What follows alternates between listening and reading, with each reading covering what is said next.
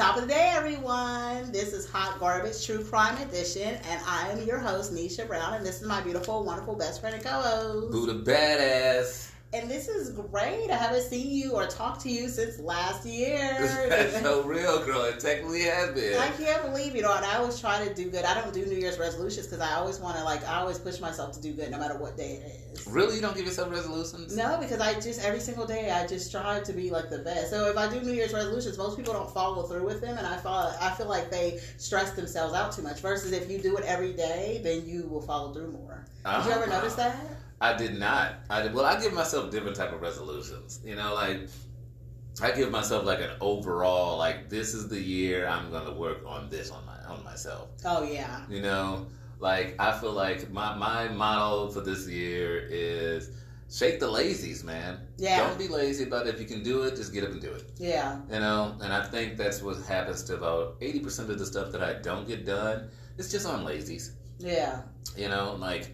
Feeling like just not willing to put in the energy to take the time to do whatever it is to get it done. Yeah, no lazies. Lazies, you sleep when you're dead. That's my motto. Oh, God. Yeah, I don't believe that, though. Yeah, you sleep when you're dead. That's some cocaine theories right there. That's what gets people snorting right there. It's almost sleep when you're dead. Jesus. Speaking of which, by the time this drops, my new book will be out. By the time this episode is out, and it's called Functional but in Love with the Cocaine. Wow, that was a way to plug that in there. Yeah. Underhand. Well, since we're talking about cocaine. Yeah, it'll be out on Amazon, everybody. So is that what we're promoting now? Is that one of the sponsors? Is the cocaine dealer? No. That is not. Are we sponsored by the Yay? No. We're not sponsored by the Yay yet. But you said that. I see how you said yet. I thought it was yay, but I had to sit here and look you in the eye while you said yet. Yes. Well, I did before we get back to the story and the recap. I want to thank everyone who's listening to us. We're international now. We have people in Canada and Qatar that's listening to us, and I really appreciate you guys. We do love you in the other countries. I think it's amazing. Canada, I don't know what you say. I know that they say a lot. You do that, eh? Oh. I would say that, and I know there's a lot of snow, and there's not as much racism.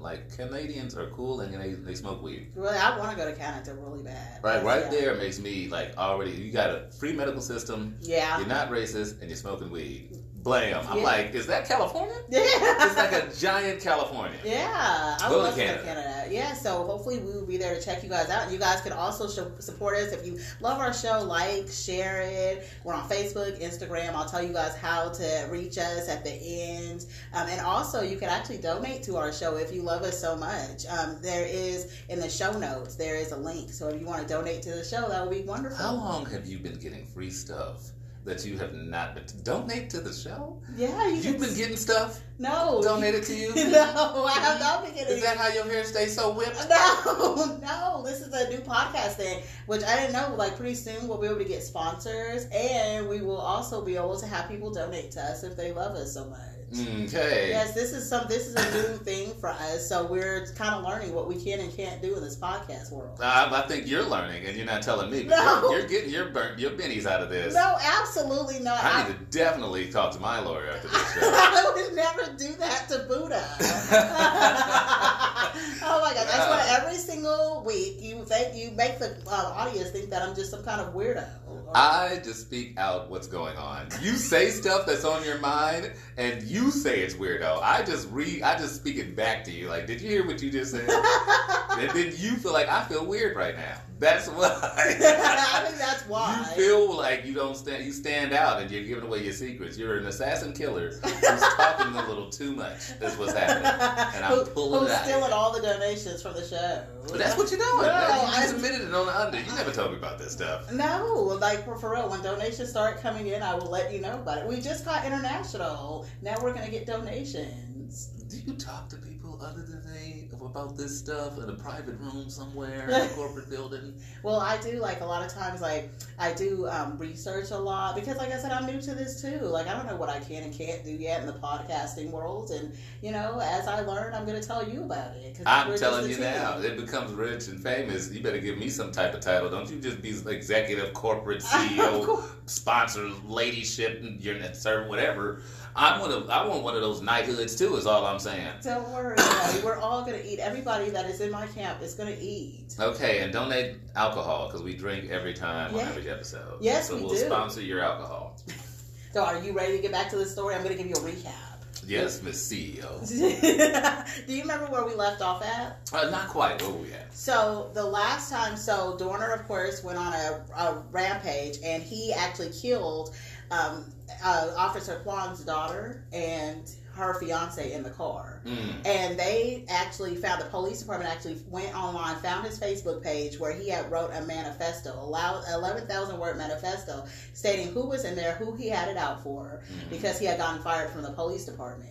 And so right now he's just on a rampage right now. Isn't he the same guy that left his whole killer outfit? Yes. And then a dumpster on a videotape outside of a Denny's? Yes, and the weapons as well. Like while dancing with the weapons in his hand. It was at a stereo store, like an electronic store outside of that. So it was right outside the police station. So it's like he wanted to get caught. It seems like, but he's on the run right now. Like, where did you even find a Radio Shack stereo store even though? Right. Well, that's where we left off at. So now picking up where we left off. After the discovery of the manifesto that was on the Facebook, the LAPD dispatched about 200 cops in rotating protection for the people that was in the manifesto that he listed. And remember, one of them was Evans, which was his old partner and his supervisor. Because he felt like she was the one that got him fired because she kicked the handicapped guy, and so they believed her over him. So she was in there. So each person listed in the manifesto had protection 24 hours a day. So on Tuesday, February 5th, and this was in 2013, Dorner actually approached a dock worker, and it was at a Point Loma Pier. I just got one thing I want to add, because it seems like you're about to go back into getting real. Yes. So when white people get threatened by a black guy, all of a sudden you guys got 24-hour protection. I told y'all that some dudes was dealing cocaine in front of my house. Oh yeah, that story was wild. And you guys just told me just to, look out for them. Yeah. And don't talk to them when you see them. I'm like, they came to my house. And they straight up told you, like, I'm still going to keep doing it. I'm going to slang cocaine in front of your place because before you moved in here, this was my grandma's spot and this is what we used to do anyway. Oh my gosh, that was so wild. I flat out tell you that there's guys threatening my life, saying that they're going to sell cocaine, and you don't do a damn thing, and you don't give me no type of watch. You just tell me to watch myself. Oh my God. Yeah, that's crazy. And this dude writes this shit down on a letter, and they get 24-hour, 200 cop watch. 200 cops. Oh, it's about to get wilder. That's just interesting to me. Yeah, it's about to get... So that lets you know, like, us regular civilians, we have no protection. Right? Oh my gosh. You have to be, like, super high up to have any kind of protection. I mean, I know people that's had restraining orders on people, and restraining orders is just a piece of paper. That's right. I've known many people that... I've known a person that had a restraining order on his fucking girlfriend. Oh my God. They were living together, and he had a restraining order. What? How does that work? Because y'all don't keep up on the records on what this person actually is. Wow. So they broke up, got a restraining order, got back together when the restraining order was still active. Wow. That's like, man, okay, so you can't go to the bathroom when I'm in the bathroom. Like, I think about that so petty. Right? You technically couldn't if you wanted to push it. Oh, that lets me know, so I could just... But there's nobody enforcing it. That is so petty. So Dorner approached the dock worker, and he lied and said that he was a soldier getting ready to go to Iraq, and he wanted to go fishing in Mexico before he left. So the dock worker said that, he couldn't leave the harbor himself, and he didn't know any boats that was available for him to hire at that point.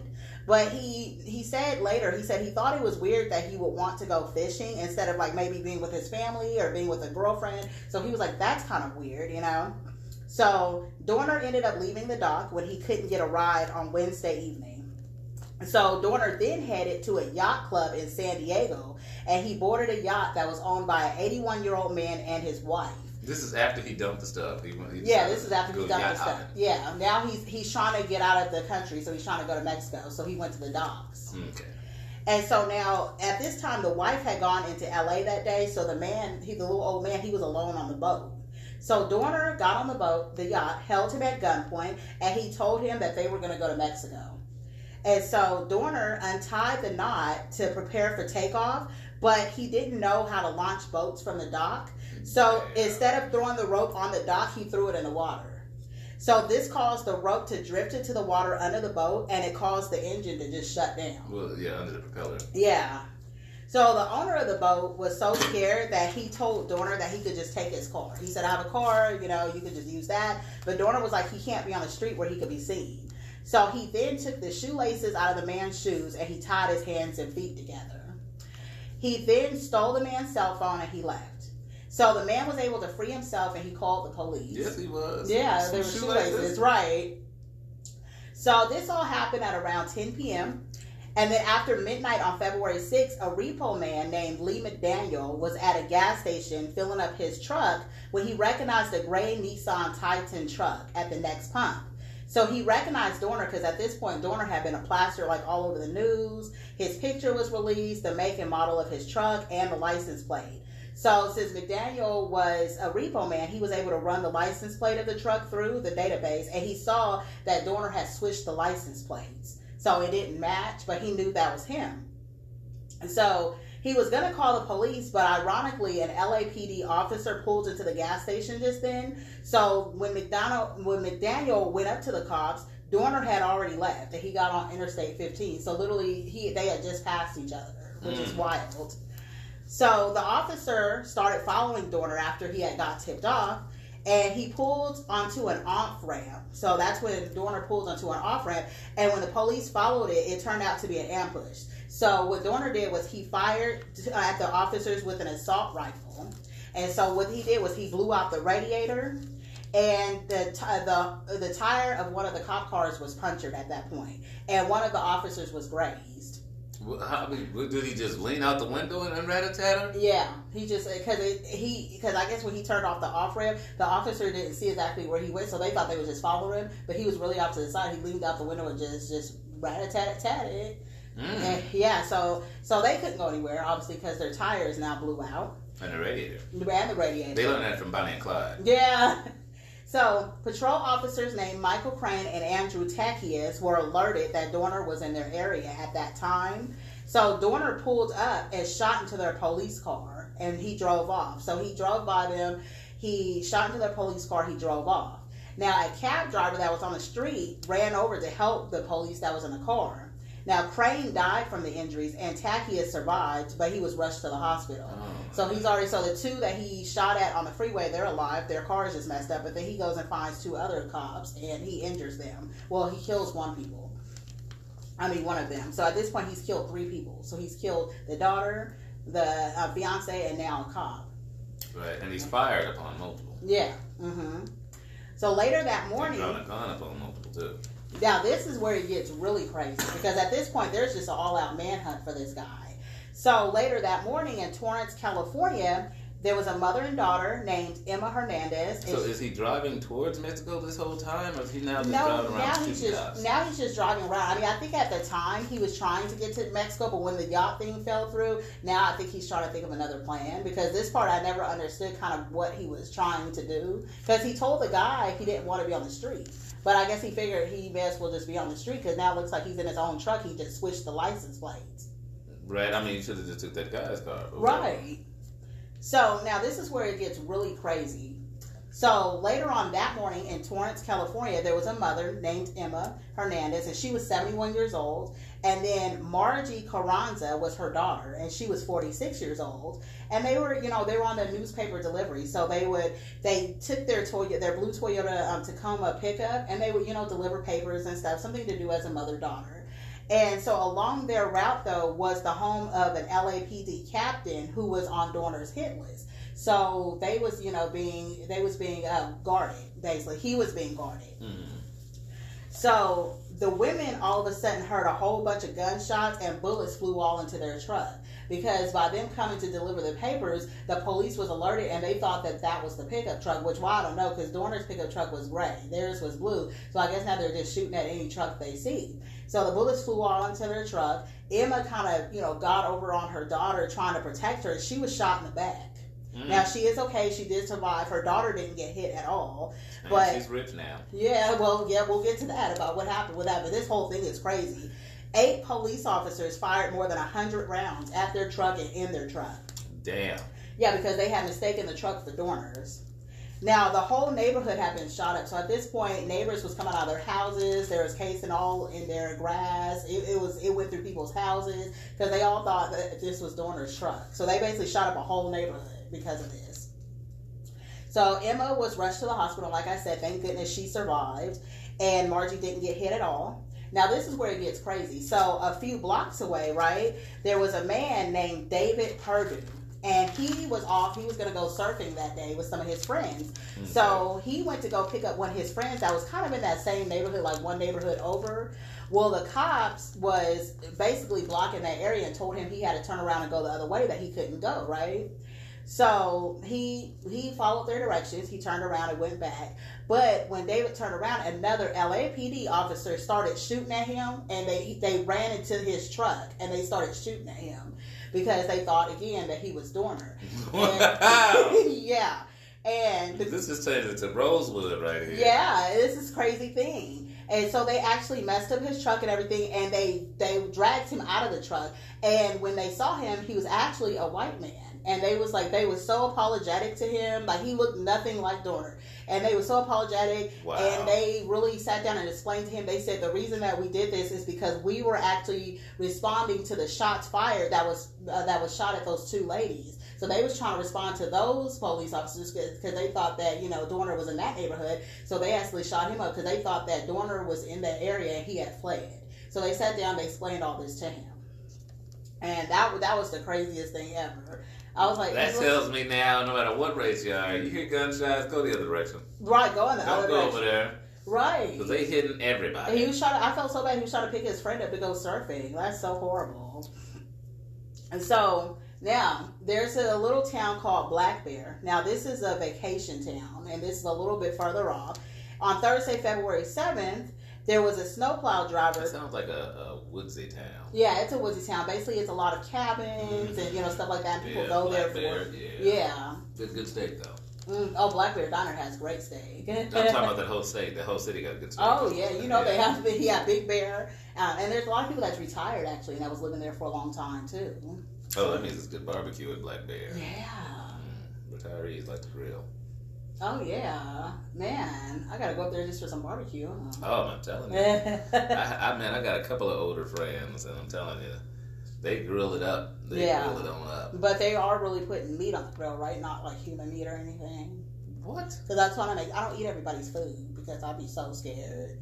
Oh wow! Great. Yes, they do stuff like tri-tip and all that stuff. Oh, like good. The finer cuts and all that.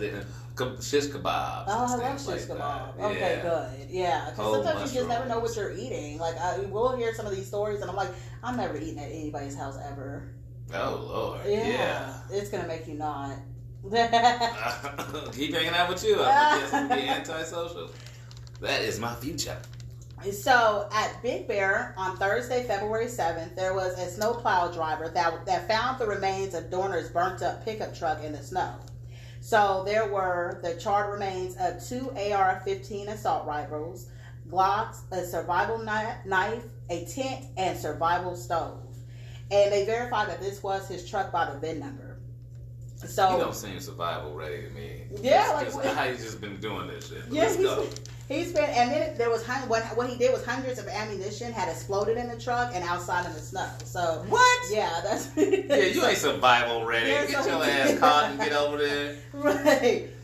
So the SWAT team. What they need is what's his name from U.S. Marshals? That's who they need. I don't know his name. I don't know his name though, but he was a big one, huh? Like anytime something was needed, like in-house, out-house, barn house, they needed that motherfucker finding them because he actually could look at somebody's shoe print and can pick your ass up. He know what direction you was and how old you is. Yeah, I wouldn't want that guy on me. Getting Wheaties this morning. Yeah. He could say shit like that. And so the SWAT team was then called, and all the areas in Big Bear was put on lockdown. There was roadblocks. There was a door-to-door search started. People were evacuated to make sure that Dorner was nowhere in the area. A witness actually stated that she has seen Dorner walking down the road dressed in boots and camouflage, and he had something hidden under his jacket. So I don't trust nobody walking down the street in camouflage. I don't either. Honestly, I'm sorry to any military or anything like that, but I just no military is different. Like even the men look sexy, and I am heterosexual like a mofo. Yeah, but I look at them men and I be like, I wish I was you. So, oh my god, they're so rich. Man, they have like a 10-pack. Well, well, no, they don't. Not every military person. Well, see, everybody in your mind, military and prison is just ripped in your mind. In reality, it's the uniform that make it look like that. Oh, that's what you I was getting to. Shirtless. What? Oh, we're going way left You field brought with it this. up. You were the one. I was talking about uniforms and how look good. And you took this a whole nother place. They run their mouths shirtless. I've seen it with my own eyeballs. Where are military guys with no shirts on running? I don't want to like give away, so I'll tell you after, like, you know, off the call. I don't need to know. I don't need to know. You sure? Because don't be telling people on the air like I'm asking you this stuff off air. You keep that address. And I'm not a stalker, by the way, because I just realized how that just sounded. So they brought the dogs out, the bloodhounds, and for some reason the dogs couldn't even pick up on his scent. So the news came in to report Anderson Cooper from CNN actually received a package from Dorner earlier in the week. And in the package that the newscaster received, he gave him an LAPD coin with a bullet hole in the middle of it. Now, this coin had been a gift from the chief of police to honor his service in the Navy. But that chief of police who had given him the coin was the same chief of police who signed off on his termination. The police department was so scared that they were basically all deleting their social media accounts because they were so scared that he was going to be able to find them through social media. Dorner's face was everywhere. In Norwalk, California, a secret establishment was established called a Joint Regional Intelligence Center, and it focuses mainly on terrorists and attacks and stuff like that. So they monitored his mom, his sister. Wait a minute, a whole group was invented because of this man? Because of him, yeah. Intense. They had to monitor his mom, his sister, his phone records. There was no activity on his bank accounts or his credit cards. So they actually did check in with the Navy because they wanted to find out, like, what kind of guy is this? They wanted to find out exactly how in-depth his training was. Like, are they dealing with someone that's a survivalist that will be able to just survive for a very long time? You know, they had to find out. When you found those exploded bullets, you should have answered your own question. Right. Tell me about it. So what they found out was he had only gone through basic combat training, but did not verify that he was an expert marksman, like he had said in the beginning. And he had not been trained in any special operations, and he had failed flight school. So remember, he had wanted to, you know, be a pilot, but he had failed flight school, so he wasn't going to be able to fly in the Navy at all. They also found out that it was interesting. He lied to the women that he wanted to date by saying that he was on the SWAT team instead of just a regular police officer. And he would say he's a combat veteran, and he would say he's an internal affairs investigator. So he would just make his position just so much higher up than he was when he was just a normal police officer. And this is so funny. So this one woman posted Dorner on a website called don'tdatehimgirl.com. And I checked that website, is not there no more. I was like, I wanted all the tea. I wanted to see whose pictures is on there. Yeah. So it's like this thing. So basically she said, because she went out on a date with him, and she said, don't date him. He's super paranoid. Like, he always thinks somebody is out to get him. It's just not a good experience at all. So yeah, so I guess she put don't date him. So they found all this out about him. Now, by February 9th, there was no sign of him, so they started letting cabin owners come back to Big Bear. And so basically, at this point, there was a $1 million reward offered to whoever found him. And by February 12th, some of the search teams even started leaving. So on February 13th, Jim and Karen Reynolds were at the resort that they managed. They were a retired older couple, and they opened up one of the cabins so that they can clean it. And lo and behold, Dorner actually showed up in the hallway. So he was staying in their cabin the whole time. And the funny thing was, where he was sitting at, he could see everything going on. So he could see, like, all the searches, everybody looking for him. So it was like he could have kicked his feet up and really just watched the whole thing. And he was just sitting there incognito. Nobody knew. Wow. Yeah, that's crazy. So he came out, he pointed a gun at the couple. And basically he said that he promised them that he wasn't going to kill them. So when Dorner first appeared, Jim, he hid his cell phone between the sofa cushions. And Dorner ended up zip tying the couple. He took Karen's cell phone out of her pocket. And he asked them if they had a vehicle. So they told him that they had a fully gassed Nissan Rogue parked outside. And so they showed him where the keys was. So he took the keys. He led them into the room. He zip tied their feet. He searched them. He stuffed washcloths in their mouth. He covered their heads with pillowcases. And he tied electrical cords around their heads to hold the gag in place. So at that point, he told them to recite the alphabet. So he was just tricking them to make sure that they couldn't talk. So Karen acted like the gag was too tight and she couldn't recite anything. And that's what he wanted to hear. And so Dorner packed up all his stuff and left. But then he came back in the room and he asked why there was no keys on the key ring that he gave them and that they gave him. And they had to explain that it was keyless. So it was push button. He had never seen that before. And they had to tell him how to use the car, basically. Mm-hmm. So after he left, the couple was able to wiggle around until they were able to remove the pillowcases. And Karen hopped to the living room where Dorner had accidentally left her cell phone on the table. After he took it, he left it there. Why take it there? Right. He accidentally took all the stuff and accidentally left it there. Take it and throw it in the woods. Right. But left it right on the table. Maybe he figured because they were tied up, they wouldn't be able to, I don't know. Did that work for you the last time? Right. He just keeps making the same mistakes. This is the craziest shit. That's why it was low grades and stuff like that in the military. I was like, you didn't need to ask the military. I can tell you. The stuff I heard just from gangster experience. I don't have none of it. But I'm saying that just listening to other things would be plausible crime and people that knows what they're doing, you don't sound like one. Yeah. Man. And so she called the police, and 4 officers that had been at a checkpoint ended up throwing spike strips down. So what they did was, because Dorner had took the couple's car, and so what he did was he followed really closely behind some school buses so he wouldn't hit the spike strip. And when the officers started chasing him, he swerved around the buses and he was able to get away. So then they found the Nissan crashed in a snowbank. He left behind weapons, grenades, tear gases, and a rifle. And the rifle had the word vengeance painted on it. Where is he getting all this stuff? Tear gas? I was thinking because he was in the Navy. Is he using all his stuff? No, the Navy makes you get the back here. So where is he getting all this? That's what I'm asking. I don't know. That's the one thing I never found out. It's like, okay, so where is he getting all this stuff? I have no idea. I'm about to go out there, man. You can get grenades on Amazon now. Right, Jesus. Now, at that point, Dorner spotted a silver Ram pickup that was driven by a local scout leader. And the scout leader's name was Rick.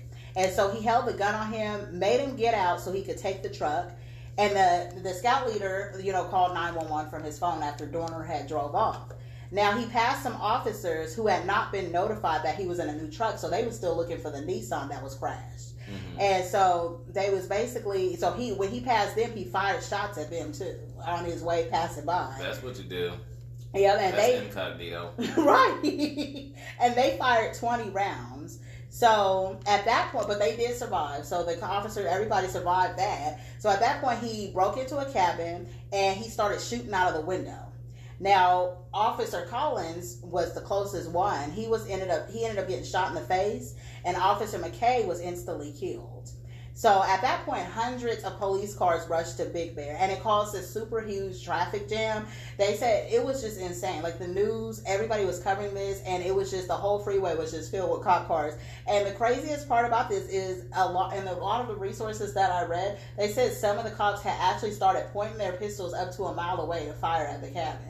And I was like a mile away, like everybody. They wanted their vengeance. Yes, picture how crazy that was. They was like nobody else could get through because they was all. And they said even cops that had not been called for this specific situation, like if they was doing something else, they was just dropping everything to just run up there. Well, cops are down for the cops. Yeah. They will come for some cop killing. Yeah, they will. So it's like if there was any other emergencies, you may not get a cop that day. So basically. They got in contact with the cabin owner and he had found out that the cabin, they found out the cabin had a basement. The cabin owner wasn't there at the time, but they did find out nobody else lived there. So what Dorner did was he started pushing mattresses up against the wall to protect himself. And then he started throwing tear gas out of the window. The officer... He got more tear gas. Yeah, he had more tear gas. He had an assault rifle, so he was shooting. And on top of that, so the officers, what they did was they started throwing hot gas cans towards the cabin to start a fire. So at that point, once the cabin started burning, a single gunshot could be heard inside the cabin. Dorner went ahead and shot himself. And so at that point, everything was in flames. Thank God, like they said none of the trees caught on flames or anything like that, which was a miracle. It was just the whole cabin just started burning down. So it was so bad that they didn't even let the fire department go in until everything just died down. Now, when the fire department did go in there, they found his wallet, which was still intact under his body. So his dead body was laying there, and he was laying on top of his wallet. And inside the wallet, they found a fake LAPD badge, business cards, and along with 2 captains that had been on his board of rights and their addresses and their wives. So basically, yeah, so he's dead, you know what I mean? But we'll talk about the aftermath of what happened after all of this. Now, there have been several Facebook pages dedicated to Dorner that supported and sympathized with him because of the racism that he went through, and they felt like that's what drove him insane. There's actually tens of thousands of supporters that joined this group in support of him. According to the LA Times, some LAPD employees anonymously said that the department was critical of people who reported misconduct.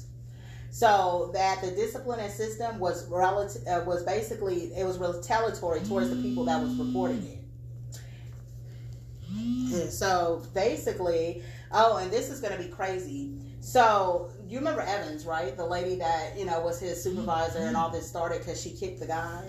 So 2 years after all the events occurred and after Dorner died, Sergeant Evans ended up filing a lawsuit against the LAPD for discrimination. She said that after Dorner filed the excessive force report against her, she was harassed by her supervisors, blocked from a promotion, and she was refused to work any OT. So she filed a suit against them for that.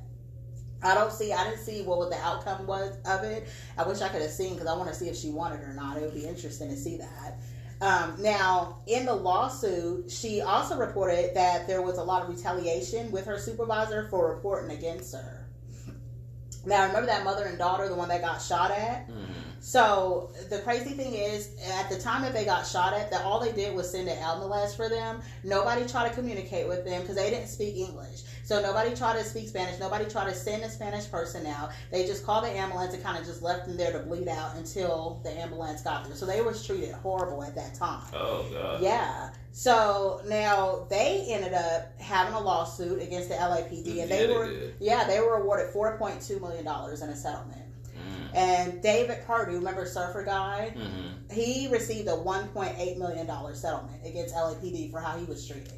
So for them, there was good endings, but I'm sorry that they had to go through that. But that just lets you know the LAPD in this case, they were bumbling idiots a little bit, like a lot of it. So, I feel like I wouldn't say bumbling idiots, but I will say overreacting. Yeah. There was a lot of paranoia. There was a lot of trying to get back at the police thing, and I think you guys got blinded. Yeah. By trying to get some police get back. Yeah. That's what it was, and that's what it brings me. So what was the stupidest part of this crime to you? You always say that, and I never have a stupidest. I don't believe you don't keep notes on like the stupidest parts of it, like, because I have a whole list, but I'll let you go first. Girl, do your list. What's your list? Okay, so the stupidest part, of course, like he was in the Navy. Like I still don't understand how he didn't know how to, to launch the boat. But I was like, well, maybe he was so nervous. To give him the benefit of the doubt, was he so nervous that he did that, trying to hurry up and get away? Because I was like, you're in the Navy. That's part of your training. Like that's so funny. No, it's not. No, it's not. The Navy is boats and stuff like that. That's what I was saying. The Navy is a boat. And that is a thing that you do in the Navy, and not everyone commands and does everything and does stuff on the boat. So he shouldn't have been able to do that. So he shouldn't have been able to do that at all. That's not. It's a lot of 90% of the people, because the Navy ships that averagely carry about 5,000 people. Yeah. Not all of them are driving that boat or putting down the anchor. Because I was going to say... There's a whole lot of others. There's an engineer that don't know shit about driving a boat. Yeah, because I was going to say, I was like, well, you know what? I feel like a lot of... I'm not saying he would have completely been able to get away, but I mean, if he would have been able to get that boat to Mexico, it may have been a different outcome.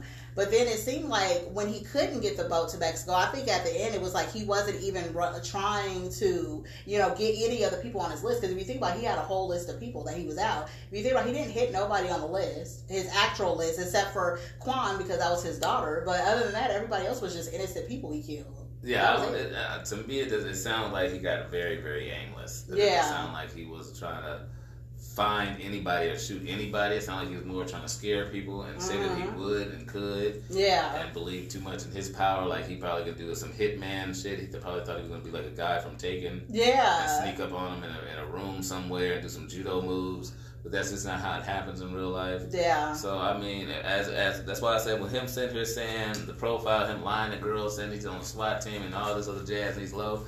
I'm like, yeah, all that fits for some guy who's just kind of talking himself up. Yeah, and it makes you see why his marriage only lasted a month. Remember, he got married and then it only lasted for 1 month. I did not remember that. Yeah, for part 1. Yeah. I don't know how she got to the marriage part just to leave his ass. Yeah. What did you not see before that? Like, what the fuck? Right, it would be interesting. And they didn't go into I didn't see a lot of details in the research behind like everything that happened in his marriage and everything, but it did sound like he was just a paranoid guy. Like, do you think that this was derived from the racism he endured when he was a kid, or what do you think? Like, do you think that kind of implanted something in his mind, or? I think in a sense it does.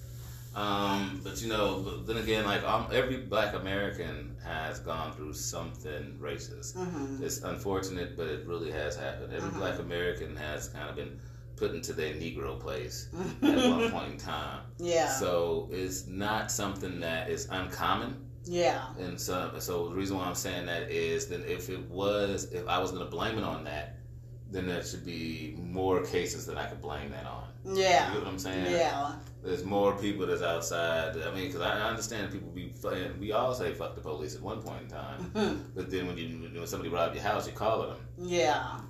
So it's just a different aspect of that. Do I believe that it stems to it? Yes, I believe that some of those issues did stem to it. Mm-hmm. But some of it do sound like that man was a little unstable on his own. Yeah.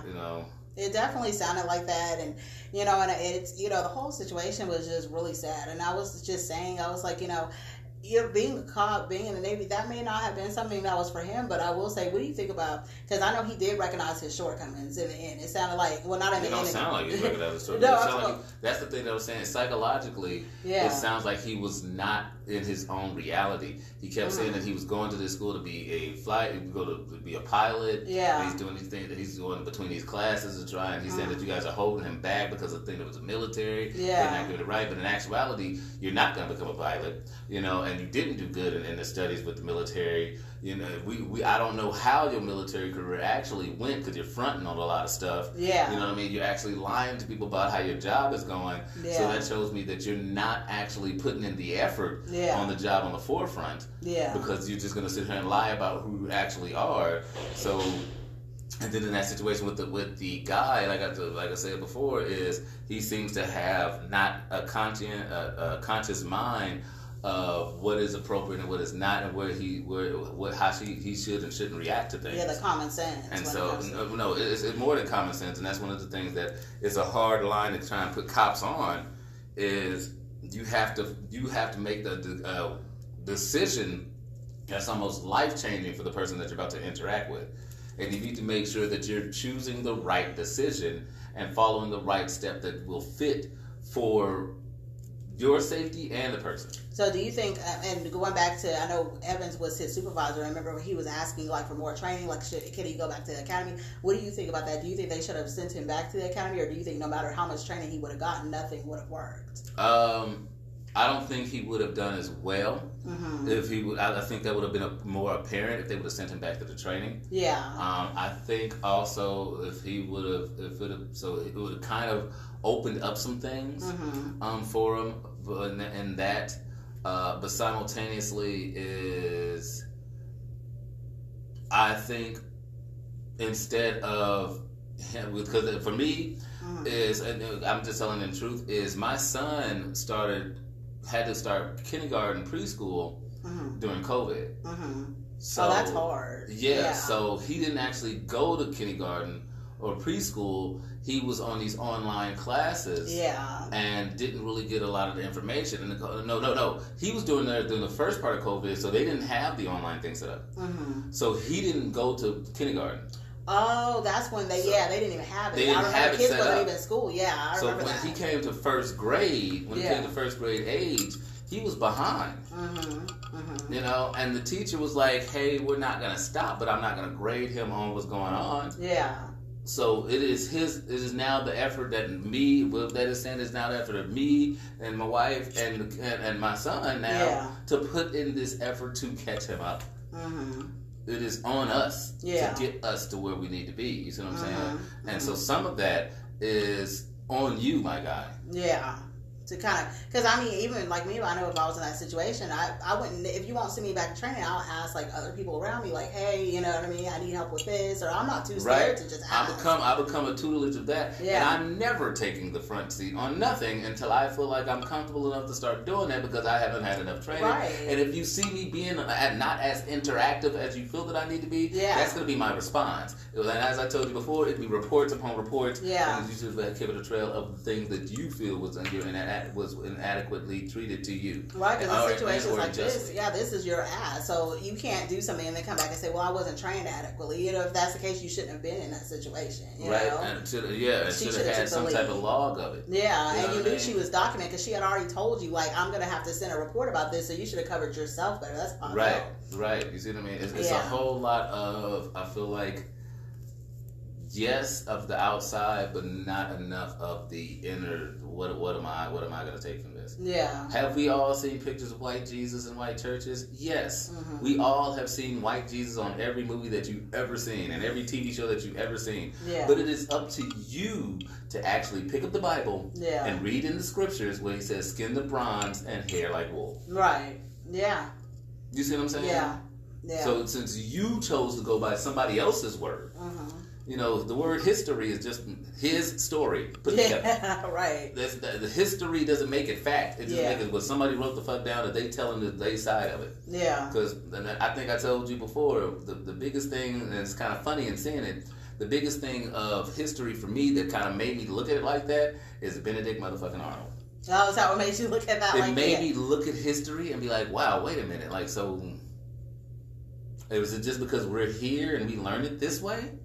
And then they're learning it because Benedict Arnold is the worst person in American history. One of the worst. He's up there with Hitler. That's called a traitor and a horrible person and a killer. You go to Europe, he got a fucking trophy. He got a fucking statue built, and he's called a patriot. And so that's what kind of made. And his family got land and call him, and I think his children got knighted. Yeah. You hear what I'm saying? Yeah. With royalty, they met the queen themselves. So his story, whatever side you're sitting on, gives you the perspective of what you're being told of someone that stands before you. Yeah. So it is up to you to investigate whether or not what they truly are to you in your interaction. Yeah. Especially because, you know, that was his passion. That's what he wanted to do so bad. You know, he should have definitely invested more time, especially knowing that he was behind. You know, not everybody learns in the same way. Mm-hmm. You know, some jobs give a week training, 6 months, a year, but some people are going to be behind. That's just how it is. But, you know, it's up to them to kind of get caught up on what's going on. Right, and it is on them, but it's up to you to keep a log and put yourself in the safest spot. Yeah. You know that you ain't got enough training. You know that you haven't you haven't done the stuff in the military. That you obviously the coldest part is they didn't even check, and that's why you said they found out he wasn't even a marksman. Yeah. So you're lying on your police application. Yeah. And that's so scary because, you know, they're there to serve and protect. That is so scary. Right. So if you so you think they lied about just shooting? Right. What else did you lie about on that application? Yeah. That you're not revealing that information. So you're not a person even in truth with yourself on what you can be capable of. And that was going back to that before, what you can be capable of in your reality. Mm-hmm. You don't hold yourself accountable for the things that you actually are capable of. You look at yourself beyond. And I do think that situation probably would have definitely played out differently had he not, because he started tackling the guy first, and then Evans jumped in and did all that. So had he, you know, not did that, I definitely think it would have played out a whole lot differently. Right. Or had you not lied on your application, they probably would have treated you differently and had this whole different process for you. Yeah, they're thinking that he's just the one, like he knows everything. Military star, and multi-awarded and all that shit. And there's something. some of these protocols that you should already fucking know if you're on this level that you're saying you are. That's why they're looking at him like, wait, he should know this. Like, You see what I'm saying? Yeah. That's like if you lie too much, and let me say this. Do lie on your resume. Oh, yeah. Help yourself out. I'm not saying don't lie on your resume. Yeah, everybody and put yourself up a little bit more. Everybody tweets a little bit of something. Right, but if you do a little too much, yeah, you will end up at a job that you know nothing about. Yeah. That might be, I think there was a lady that was in Australia that did that. Like, she made like $350,000. They actually arrested her because she just lied so much. About became her, fraud. Right? Yeah. And you lied, and they got a job that she didn't know shit about. It was fucking up. Yeah. Yeah. And they're like, what is she doing? It's that you not facing your own reality. Yeah. And so you overreached on accident. Yeah, you're not helping, because then they're not going to train you as much as they could. So you're actually shortcoming yourself. You're shortchanging yourself. Mm-hmm. And putting yourself in a situation where either you're going to be revealed or you need to teach yourself how to catch up. So I should stop putting I sing like Beyonce on my acting resume. You should definitely stop. Oh, because that's going to hurt you in the long run. Especially since you're not taking singing classes. Because if Paramount actually calls you and give you a record deal for $200,000, you know what they're going to want you to do? Sing. Is sing. Oh, gosh. Do you think that Beyonce would be my ghost singer? Not for $200,000. They have toilet paper that costs more than that. Them people, I think he has an actual talk to him toilet that costs $500,000. Oh like he ain't worried. They ain't worried about your $200,000 for your singing voice. What she will do is let you call yourself Beyonce and sue your ass. Oh my gosh, and take my little pities. That's what she will do later on. I apologize. That way for you to get a whole lot of publicity and get really good. Yeah. And then sue your ass. If Beyonce, if you're listening, I apologize to you. Right, girl? Don't you put your name with hers. Well, do you have anything else about the case that you want to talk about? Oh no, I don't have anything that I felt was kind of wild or stupid. Well, I feel like psychologically, honestly that at the end of it all, I think he was a hurt man that really wanted to hurt people. Mm-hmm. At the end of it all, I don't think he even intended on doing the list. Yeah, he was hurt. He felt his lies caught up with him with his truths. Yeah, and it makes you feel smaller for those people that it does happen to. Yeah. When you don't live in your own reality and you realize and you get pushed in the situation of being just who you are. Yeah. It's small into your world, so he was lashing out. Yeah, definitely. And that's a sad case. And I wanted to see more information on his mom and his sister. I think they're kind of staying low. But after the aftermath, I wonder how they took it and stuff like that, I can't imagine it would have been easy for them. His family, no, I don't think so. I mean, I know his mom was probably very proud of him because she believed of everything that he was selling before. Yeah. And I know that the injustices that was done with him, she probably could see that it did hurt him psychologically. Yeah. So, and seeing your child do anything like that, I know that you don't want to believe that it could be your kid. Yeah. Oh my gosh, that's so heavy. I wish he didn't kill himself at the end. Yeah, well, he was going to spend the rest of his life in prison, so he was either going to kill himself or something. He was not going to have a good future. Well, I don't think it sounds like the officers were reacting. That's one of the things that I've said. It was just overly exertive, trying to be retaliative. Yeah, and that's something that we need to just kind of let go as a human emotion. Some of our emotions are a sickness. Yeah, and that's one of those, is to have the desire for revenge and retaliation, because it becomes overly needless, where you become this cycle where you'll end up just destroying the entire world if you think about it. Yeah. Revenge to revenge to revenge is just going to lead to death upon death. Yeah. But I feel with that, he was never going to come out alive. Ever. And he knew that. I think he knew that. From the fact that he had the cops, a previous cop background. Yeah. So he kind of knew they were going to gun his ass down. Yeah. But I just wish he was like, he's going to die on his terms, so he just killed himself. Because after they set the fire, it was over. They did that to lure him out. He was like, I'm not coming out. He just shot himself. Yeah. So, yeah. That's wild. That's a wild. It's a horrible way to end. Well, next week, you know what case we're going over? No, I don't. We are going to be covering the case of Aaron Caffey. Do you know that case? No, but she sounds like a basketball player. No, Erin Caffey is the girl that had her parents murdered so that she could be with her boyfriend. She was a 16-year-old girl. This is the type of stuff that terrifies me. Yes, and we are definitely I am a father of a little girl. I know. That's what's going to be so crazy. And the details of this case is insane. Her mom, her dad, and her 2 little brothers, they had to go so that she could be with her boyfriend that they didn't want her to be with. So, have your daughter ever dated some guy that you didn't really like her dating? No, not yet. Not yet. But does this make you nervous to tell her not to date? Yeah, and we're gonna go over that. Yeah, definitely. It's already scary to tell a girl no. Yeah. Not even for murder. Yeah. But the fact that for some reason, when you tell your daughter she can't date that guy, he all of a sudden becomes hella attractive. Oh yeah. In your mind, just like in your mind, they have 10 packs. Like yeah. all of a sudden, he's got a 10 pack with abs and just out of jail with tattoos on his face. That's your dream guy. Yeah. You know? And so, like, immediately they become that person to him, even though it could be a dorky white dude with a beer belly. But he becomes that when your parents say no. Yeah, so it's almost like you gotta do the reverse and be like, yes, so that they won't like him. You know, like chase those thugs and smoke those drugs. Right? That's what we want. well, we'll be back next week. So in the meantime, you can follow us on Instagram at Hot Garbage Show, and we have a Facebook discussion page. It's called True Crime. Hot Garbage True Crime Edition. Please get in there, and I always post everything about the cases. And send us a Gmail at hotgarbagenews@gmail.com. And everyone take care. Watch your back out there. Peace.